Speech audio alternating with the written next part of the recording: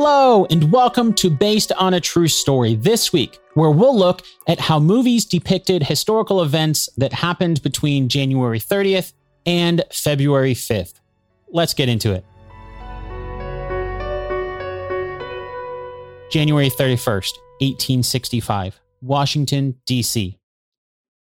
Our first movie gives us some text on screen to tell us it's the morning of the vote. Tommy Lee Jones's character, Thaddeus Stevens, sits down in an empty room. It's quiet, the calm before the storm. The camera cuts to the upper balcony. There are more people in the room now. It's filled with people, actually. 2 rows of black men and women enter the upper balcony and find their seats. All the men below are quiet as they watch them enter. And then one of the men greets them. "Welcome, ladies and gentlemen, first in the history of this people's chamber, to your house." A round of applause. David Constable's version of James Ashley starts to speak, and we learn why this occasion is so important. Today, we are here for regarding the matter of adding a 13th Amendment to the Constitution. This amendment was passed by the Senate last year, says Mr. Ashley. We've debated for the past several weeks. Today, we vote. They are to have final statements before the vote, though, and the first causes a ruckus as Peter McRobbie's version of George Pendleton from Ohio says he's received confirmation that there's a delegation from the Confederacy in Washington, D.C., bearing an offer of immediate cessation of the war. He proposes they postpone the vote until they hear from the president himself. Seeing this, James Spader's version of W.N. Bilbo and a couple others rush a note from the Capitol building to the White House, where President Lincoln is waiting to hear about the result of the vote. After Lincoln reads the vote, he writes something down and hands it to Joseph Cross's character, John Hay, to give to Mr. Ashley. At first, Hay questions this, saying there's a delegation and making a false representation to Congress is impeachable. Lincoln says he hasn't made a false representation. Then he hands the note to Bilbo and tells him to deliver it to Mr. Ashley.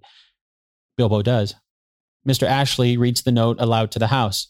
So far as I know, there are no peace commissioners in the city, nor are there likely to be. Despite some ongoing disagreements, the motion to postpone the vote is tabled. So they are going to vote. And they do.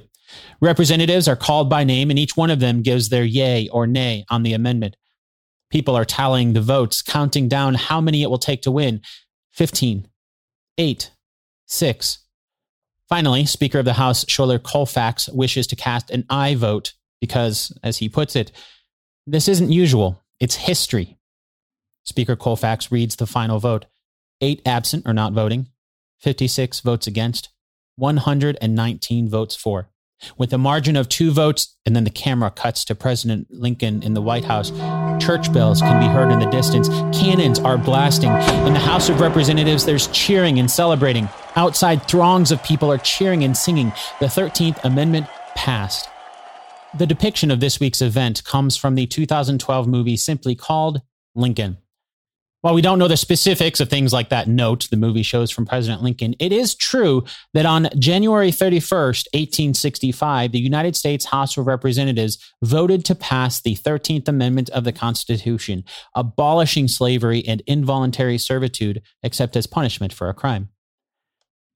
This was a momentous event in history because even though President Lincoln had passed the Emancipation Proclamation on January 1st, 1863, that proclamation made all the slaves in Confederate states free. Since the Civil War was still raging, though, it's not like the Union could uphold the proclamation in Confederate states that easily. It was not the end of slavery in the United States, but it can be considered the beginning of the end. That process started the same year when James Ashley from Ohio that we see in the movie introduced an amendment to ban slavery on December 14th, 1863. As battles raged across the United States during the American Civil War, political battles raged in Washington, D.C. as lawmakers on either side of the aisle debated the amendment that would end slavery. On April 8, 1864, the Senate passed the amendment by a vote of 38-6. That's 8 votes over the required amount to pass. Then the amendment went to the House of Representatives. It was first debated there on June 14, 1864, and it failed to pass in a vote on the following day. That vote was 93 in favor, 65 against, and 23 not voting. Since a 2/3 majority is needed to pass an amendment to the Constitution, the 13th Amendment failed. The 13th Amendment was then brought back up by President Lincoln on December 6, 1864, who urged a reconsideration of it. More debates followed at the beginning of 1865. January 6th, 7th, 9th, 10th, 11th, 12th, 13th, 28th were filled with debates in the House of Representatives about the 13th Amendment. Then, just like the movie shows, on January 31st, 1865, the House of Representatives voted on the 13th Amendment again. This is a quote from the Congressional Globe, a document in the Library of Congress about that event. Mr. Dawson called for the yeas and nays. The yeas and nays were ordered. The question was taken, and it was decided in the affirmative. Yeas, 119, nays, 56, not voting, 8, as follows. Then the document lists each of the members of the House of Representatives who voted yay, who voted nay, and who decided not to vote. I'm not going to read each and every one of those names here, but then the document continues. So, the 2/3 required by the Constitution of the United States, having voted in favor thereof, the joint resolution was passed. During the roll call on Mr. English and Mr. Ganson voting A, there was considerable applause by the members on the Republican side of the House. The Speaker called repeatedly to order and asked that members should set a better example to spectators in the gallery. Mr. Kauflesch and other Democratic members remarked that the applause came not from the spectators in the gallery, but from members on the floor. The Speaker, members will take their seats and observe order. The Speaker directed the clerk to call his name as a member of the House. The clerk called the name of Schuyler Colfax of Indiana, and Mr. Colfax voted A. This incident was greeted with renewed applause. The Speaker, the constitutional majority of 2/3 having voted in the affirmative, the joint resolution is passed. The announcement was received by the House and by the spectators with an outburst of enthusiasm. The members of the Republican side of the House instantly sprung to their feet and, regardless of parliamentary rules, applauded with cheers and clapping of hands. The example was followed by the male spectators in the galleries, which were crowded to excess, who waved their hats and cheered loud and long, while the ladies, hundreds of whom were present, rose in their seats and waved their handkerchiefs, participating in and adding to the general excitement and intense interest of the scene. This lasted for several minutes. You'll notice that event we saw in the movie where the Speaker asked for his own name to be mentioned, that really did happen. After this, the House voted on a motion to adjourn, which also passed, and so at 4:20 p.m., the House adjourned for the day. If you want to read more about that event, or even read all of the names that I skipped over in my reading, you can find the document on the Library of Congress's website. Look for A Century of Lawmaking for a New Nation, U.S. Congressional Documents and Debates, 1774 through 1875, and the events of January 31st, 1865, are on page 531. If you want to watch the event in the 2012 movie Lincoln, you will find the morning of the vote starting at about an hour and 47 minutes and 23 seconds to be precise. And if you want to take a deeper dive into the true story behind the movie, including about that delegation from the Confederacy in D.C. at the time of the vote, check out episode number 170 of Based on a True Story to learn about the historical accuracy of the movie from Lincoln scholar Dr. Brian Dirk. I'm sure it's no surprise that I believe we can learn from history, and that includes my own personal history too. You know how your phone will remind you of photos that you took on this day a few years ago? Well, I just had one pop up, and it reminded me of a time a few years ago when my daughter and I were heading out on a 4-hour drive to a state park. And it couldn't have been more like 10 minutes into the drive when my check engine light turned on and my car just started shaking really, really bad. Needless to say, we ended up spending the rest of the day at the mechanic instead of the park. Not only was that day ruined, but all of a sudden, I had a huge, unexpected bill to figure out how to pay. And I really wish I had known about today's sponsor then, because that would have relieved a lot of stress. EarnIn helps alleviate financial anxiety by giving you access to your pay as you work instead of waiting for the next paycheck. You can get up to $100 a day or up to $750 per pay period. Download EarnIn today, spelled EARNIN, in the Google Play or Apple App Store. When you download the EarnIn app, type in True Story under podcast when you sign up, and it'll really help the show. True Story under podcast. EarnIn is a financial technology company, not a bank. Subject to your available earnings, daily max, pay period max, and location. See earnin.com/TOS for details. Bank products are issued by Evolve Bank and Trust, member FDIC. Thanks, EarnIn.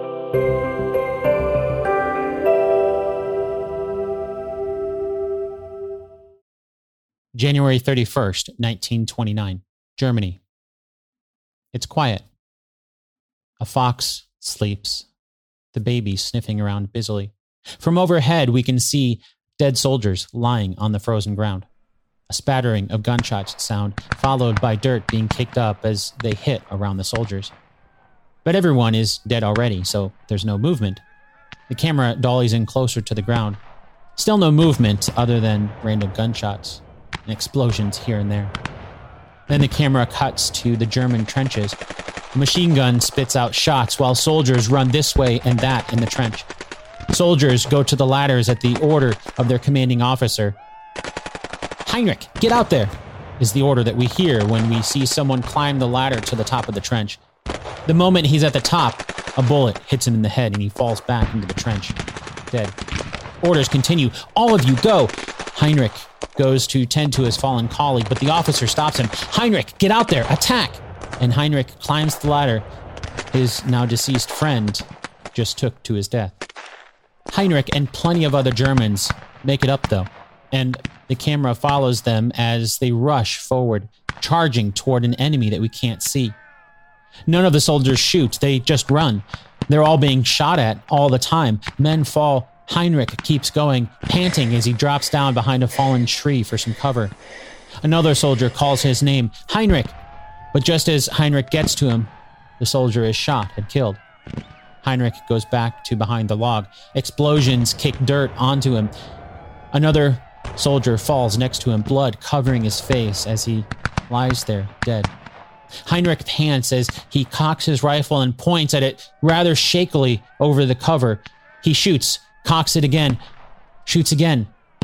He's not looking at where he's shooting. He leaves the rifle now and pulls out his axe and runs straight ahead.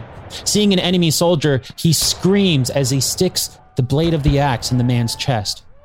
Halfway through the scream, the scene cuts to black with the title of the movie, All Quiet on the Western Front.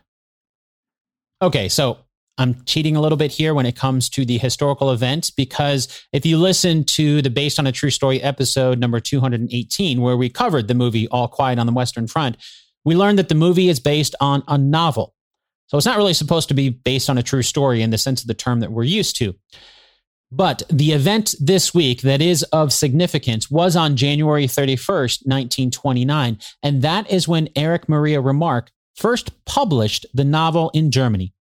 Well, sort of. You see, the story was published from November 10th to December 9th in 1928 in a serial form, but the book form was published on January 31st, 1929. The reception for the book wasn't really that great at first. While plenty of readers loved the realism of the story and how eloquent Remarque's words were, there were a lot of people in Germany who looked at his book as slandering a German war effort. Because even though World War I was over, a new war was about to begin. The book was banned by many countries because of its anti-war message. Austria banned their soldiers from reading it the same year it was published, 1929. Czechoslovakia, the same, and in 1933, Italy joined the ban. That year, 1933, All Quiet on the Western Front was one of the first books to be denounced and publicly burned by the Nazi Party. However, many anti-war movements used the book as a way of helping to spread their own message against the evils of war. So its popularity continued to spread. In April of 1930, the book was adapted into a movie for the first time. That only helped spread the popularity of the book. Then, of course, in 2022, there was the latest on-screen adaptation of the book. So if you want to learn more about the historical accuracy of the 2022 movie, check out episode number 218 of Based on a True Story with Dr. Christopher Warren from the National World War I Museum and Memorial. February 2nd, 1959, Clear Lake, Iowa. There are little drifts of snow piled up along the street corners. A tow truck drives by, pulling a big bus with a sign on it that says Winter Party 59. As it passes by a big building, the camera shifts angles to show a better look of the large stone building. People are bundled up in warm coats as they make their way out of the cold night air and up the steps to the front doors. Above the steps in the entryway reads a big sign that says WIOA Radio presents Winter Party 59. Then, above that obviously temporary sign is the name of the building, Clear Lake Auditorium. The marquee on the auditorium mentions the date, February 3rd. Also mentioned are the musicians playing tonight's concert, Dion and the Belmonts, Big Bopper, Ritchie Valens, and at the top of the marquee is the headliner, Buddy Holly. Inside, we see Big Bopper performing. Backstage, Gary Busey's version of Buddy Holly makes a long-distance call to New York City. A woman in bed answers the phone. She's excited to hear Buddy's voice. He addresses her as Maria. Buddy mentions something about how they just got there because their bus broke down, so they're going to have to rent a plane tonight. That must be the bus that we saw a moment ago with the Winter Party 59 sign on it as it was being towed away. Maria tells Buddy that they're both doing fine. She kicked me this morning, and Buddy gets excited to hear it. She must be pregnant with their child. As Big Bopper wraps up, Buddy tells Maria he has to go. He'll call tomorrow. Love you. Bye. Then he hangs up the phone. Just then, two guys enter Maria's apartment. They seem to be friends of Buddy's, and they tell her they weren't sure if he'd want to get back together. She says he'd love to. They say they're going to fly to Iowa to surprise Buddy, but they want to know where the show is going next. So Maria looks it up. Tomorrow, he'll be in Moorhead, Minnesota, 8 p.m. Back on stage, the crowd goes crazy as Big Bopper introduces who he calls a fellow Texan, Mr. Buddy Holly. We see a decent amount of the set in the movie. It starts off with a slow song called True Love Ways, before getting more upbeat with a medley of Buddy Holly's classic rock songs like That'll Be the Day, Oh Boy, and Peggy Sue, among others. Big Bopper and Ritchie Valens joined Buddy Holly on stage to perform the big finale at the concert. Then, just as Buddy says, "We love you, Clear Lake, we'll see you next year," to end the concert, the music and the roaring crowd fade away. Text on the screen tells us that Buddy Holly died later that night with JP, the Big Bopper, Richardson, and Ritchie Valens in a crash of a private airplane just outside Clear Lake. And the rest is rock and roll. This depiction comes from the 1978 movie called The Buddy Holly Story. And right away, you might have noticed a discrepancy. When we started this event, I gave the date of February 2nd, 1959, while the date on the marquee sign of the Clear Lake Auditorium in the movie said February 3rd. The true story is that the final performance for Ritchie Valens, the Big Bopper, and Buddy Holly was at the Surf Ballroom in Clear Lake, Iowa on the evening of February 2nd, 1959. The plane crash that took the lives of all three musicians was in the early morning hours of February 3rd. While the movie is correct to mention the tour bus breaking down as the reason why the musicians took a plane, there's more to the story that we don't really see in the movie. On February 1st, JP, the Big Bopper Richardson, Dion DiMucci from Dion and the Belmonts, Ritchie Valens, Buddy Holly, and other musicians on the tour were driving from their last concert in Duluth, Minnesota. It was in the early morning hours of the 1st when, near Hurley, Wisconsin, the tour bus threw a piston. Without heat on the bus, the musicians had to burn newspapers in the aisle of the bus for hours to battle the freezing cold. Temperatures that night were around negative 30 degrees Fahrenheit, or about negative 34 degrees Celsius. They managed to find another bus, which they boarded near Green Bay, Wisconsin. They were headed to the Surf Ballroom in Clear Lake, Iowa, where their next show was. That's about 350 miles or about 560 kilometers away.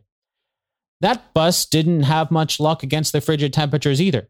Just before they made it to Clear Lake, the heaters on the bus failed. Now, from my research, I couldn't find anything to suggest the bus itself was broken down, but the heaters were not working, and that was enough. The bus had to be repaired. But they managed to make it to the Surf Ballroom in time for their 8 p.m. concert.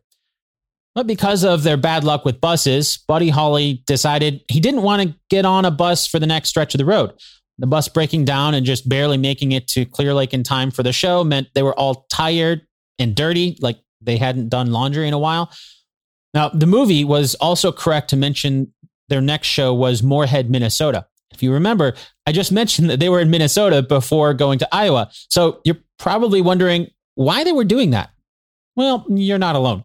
The whole tour was rather poorly planned out, so the musicians had to crisscross a lot. And added on the bus breakdowns, Buddy was looking forward to a few extra hours of relaxation time that flying would give him before everyone else arrived on the bus for the show. Buddy asked the manager at the Surf Ballroom to look into getting a flight for their next show. They were flying into Fargo, North Dakota, which is right along the state border and about a mile away from their next show in Moorhead, Minnesota. While the manager found a flight, the musicians had a show to do. Tickets that night were $1.25, and over 1,200 people showed up. Pretty good numbers considering the town of Clear Lake had a population of around 8,000. Lots of people coming in from out of town, no doubt. Oh, and that $1.25 ticket in 1959 is about the same as $12.75 today. The concert itself went off without a hitch. And the manager was able to find a plane. It was a Beechcraft Bonanza airplane, which seats 4 people. One of those seats was for the pilot, a man named Roger Peterson. So that left 3 for the musicians. But there were more musicians than that, which means that they had to figure out who would fly and who would end up taking the bus anyway. Buddy was the one who wanted to fly, so he was one of them. Richie Valens and another in the band, Tommy Alsop, both wanted one of the seats, so they actually flipped a coin for it. Valens called heads, and it came down heads, so he won the seat. The last seat was going to another band member, Waylon Jennings, but he offered to let Big Bopper take the seat instead because Big Bopper had come down with the flu. So that extra time in Moorhead would give him some extra time to recuperate before the rest of the musicians arrived for the show by bus. And if you're a fan of country music, yes, it was that Waylon Jennings that almost got on the plane. And so it was that Big Bopper, Richie Valens, Buddy Holly, and pilot Roger Peterson got into the plane. They took off just before 1 a.m. on Tuesday, February 3rd, 1959. They made it 6 miles before the plane crashed. All 4 on board were killed. The cause of the crash was determined to be because the pilot, Roger Peterson, was only qualified to fly using visuals and not only using instruments. Since the weather was so bad, they couldn't see well enough to fly visually. And on top of that, there had been some speculation that he also maybe wasn't familiar with the instruments in the Beechcraft Bonanza plane that he was flying. Today, February 3rd is known as the day the music died because singer-songwriter Don McLean referred to it in his popular song, American Pie. While the crash itself is not shown in the movie that I was describing to start this segment is the 1978 biopic simply called The Buddy Holly Story. It does show Buddy's last concert in Clear Lake, Iowa, though, and that starts at 1 hour and 37 minutes into the movie. Oh, and as a fun little bit of trivia, my best friend is Buddy Holly's cousin. So, as you can imagine, her family knows quite a bit about the real Buddy Holly. She told me his last name originally was spelled Holley, but his wife, or mom, they're not really sure which, convinced him to change the spelling to Holly, Hollly, because it's easier. This episode of Based on a True Story this week was written and produced by me, Dan Lefebvre. Before I let you go, while not historical events, there are some birthdays this week for people who have been mentioned in movies or TV shows. On January 31st, 1919, Jackie Robinson was born in Cairo, Georgia. His name was etched into the history books on April 15th, 1947, when he became the first black player in Major League Baseball. You can learn about his story in the 2013 movie called 42. And if you dare to go back to the very early days of Based on a True Story, we covered that movie in our very second episode. On February 4th, 1913, Rosa McCauley was born in Tuskegee, Alabama. She is better known by her married name, Rosa Parks. It was on December 1st, 1955, that she refused to move from her bus seat for a white passenger. She went on to be very active in the civil rights movement and collaborated on a made-for-TV movie about her life called The Rosa Parks Story, where she's played by Angela Bassett. On February 4th, 1902, Charles Lindbergh was born in Detroit, Michigan. He's been portrayed in a few different movies, including being played by Jimmy Stewart in the 1957 film named after Lindbergh's plane, The Spirit of St. Louis. Lindbergh was the subject of a lot of controversies because of his alleged ties to the Nazis in Germany, and that's something the HBO alternate history series, The Plot Against America, uses as its own storyline. In that series, Lindbergh is played by Ben Cole. If you're finding some value in Based on a True Story, you can support the podcast over at basedonatruestorypodcast.com/support. There, you can also learn how to get ad-free versions and help keep the show going. Until next time, thanks so much for listening, and I'll chat with you again really soon.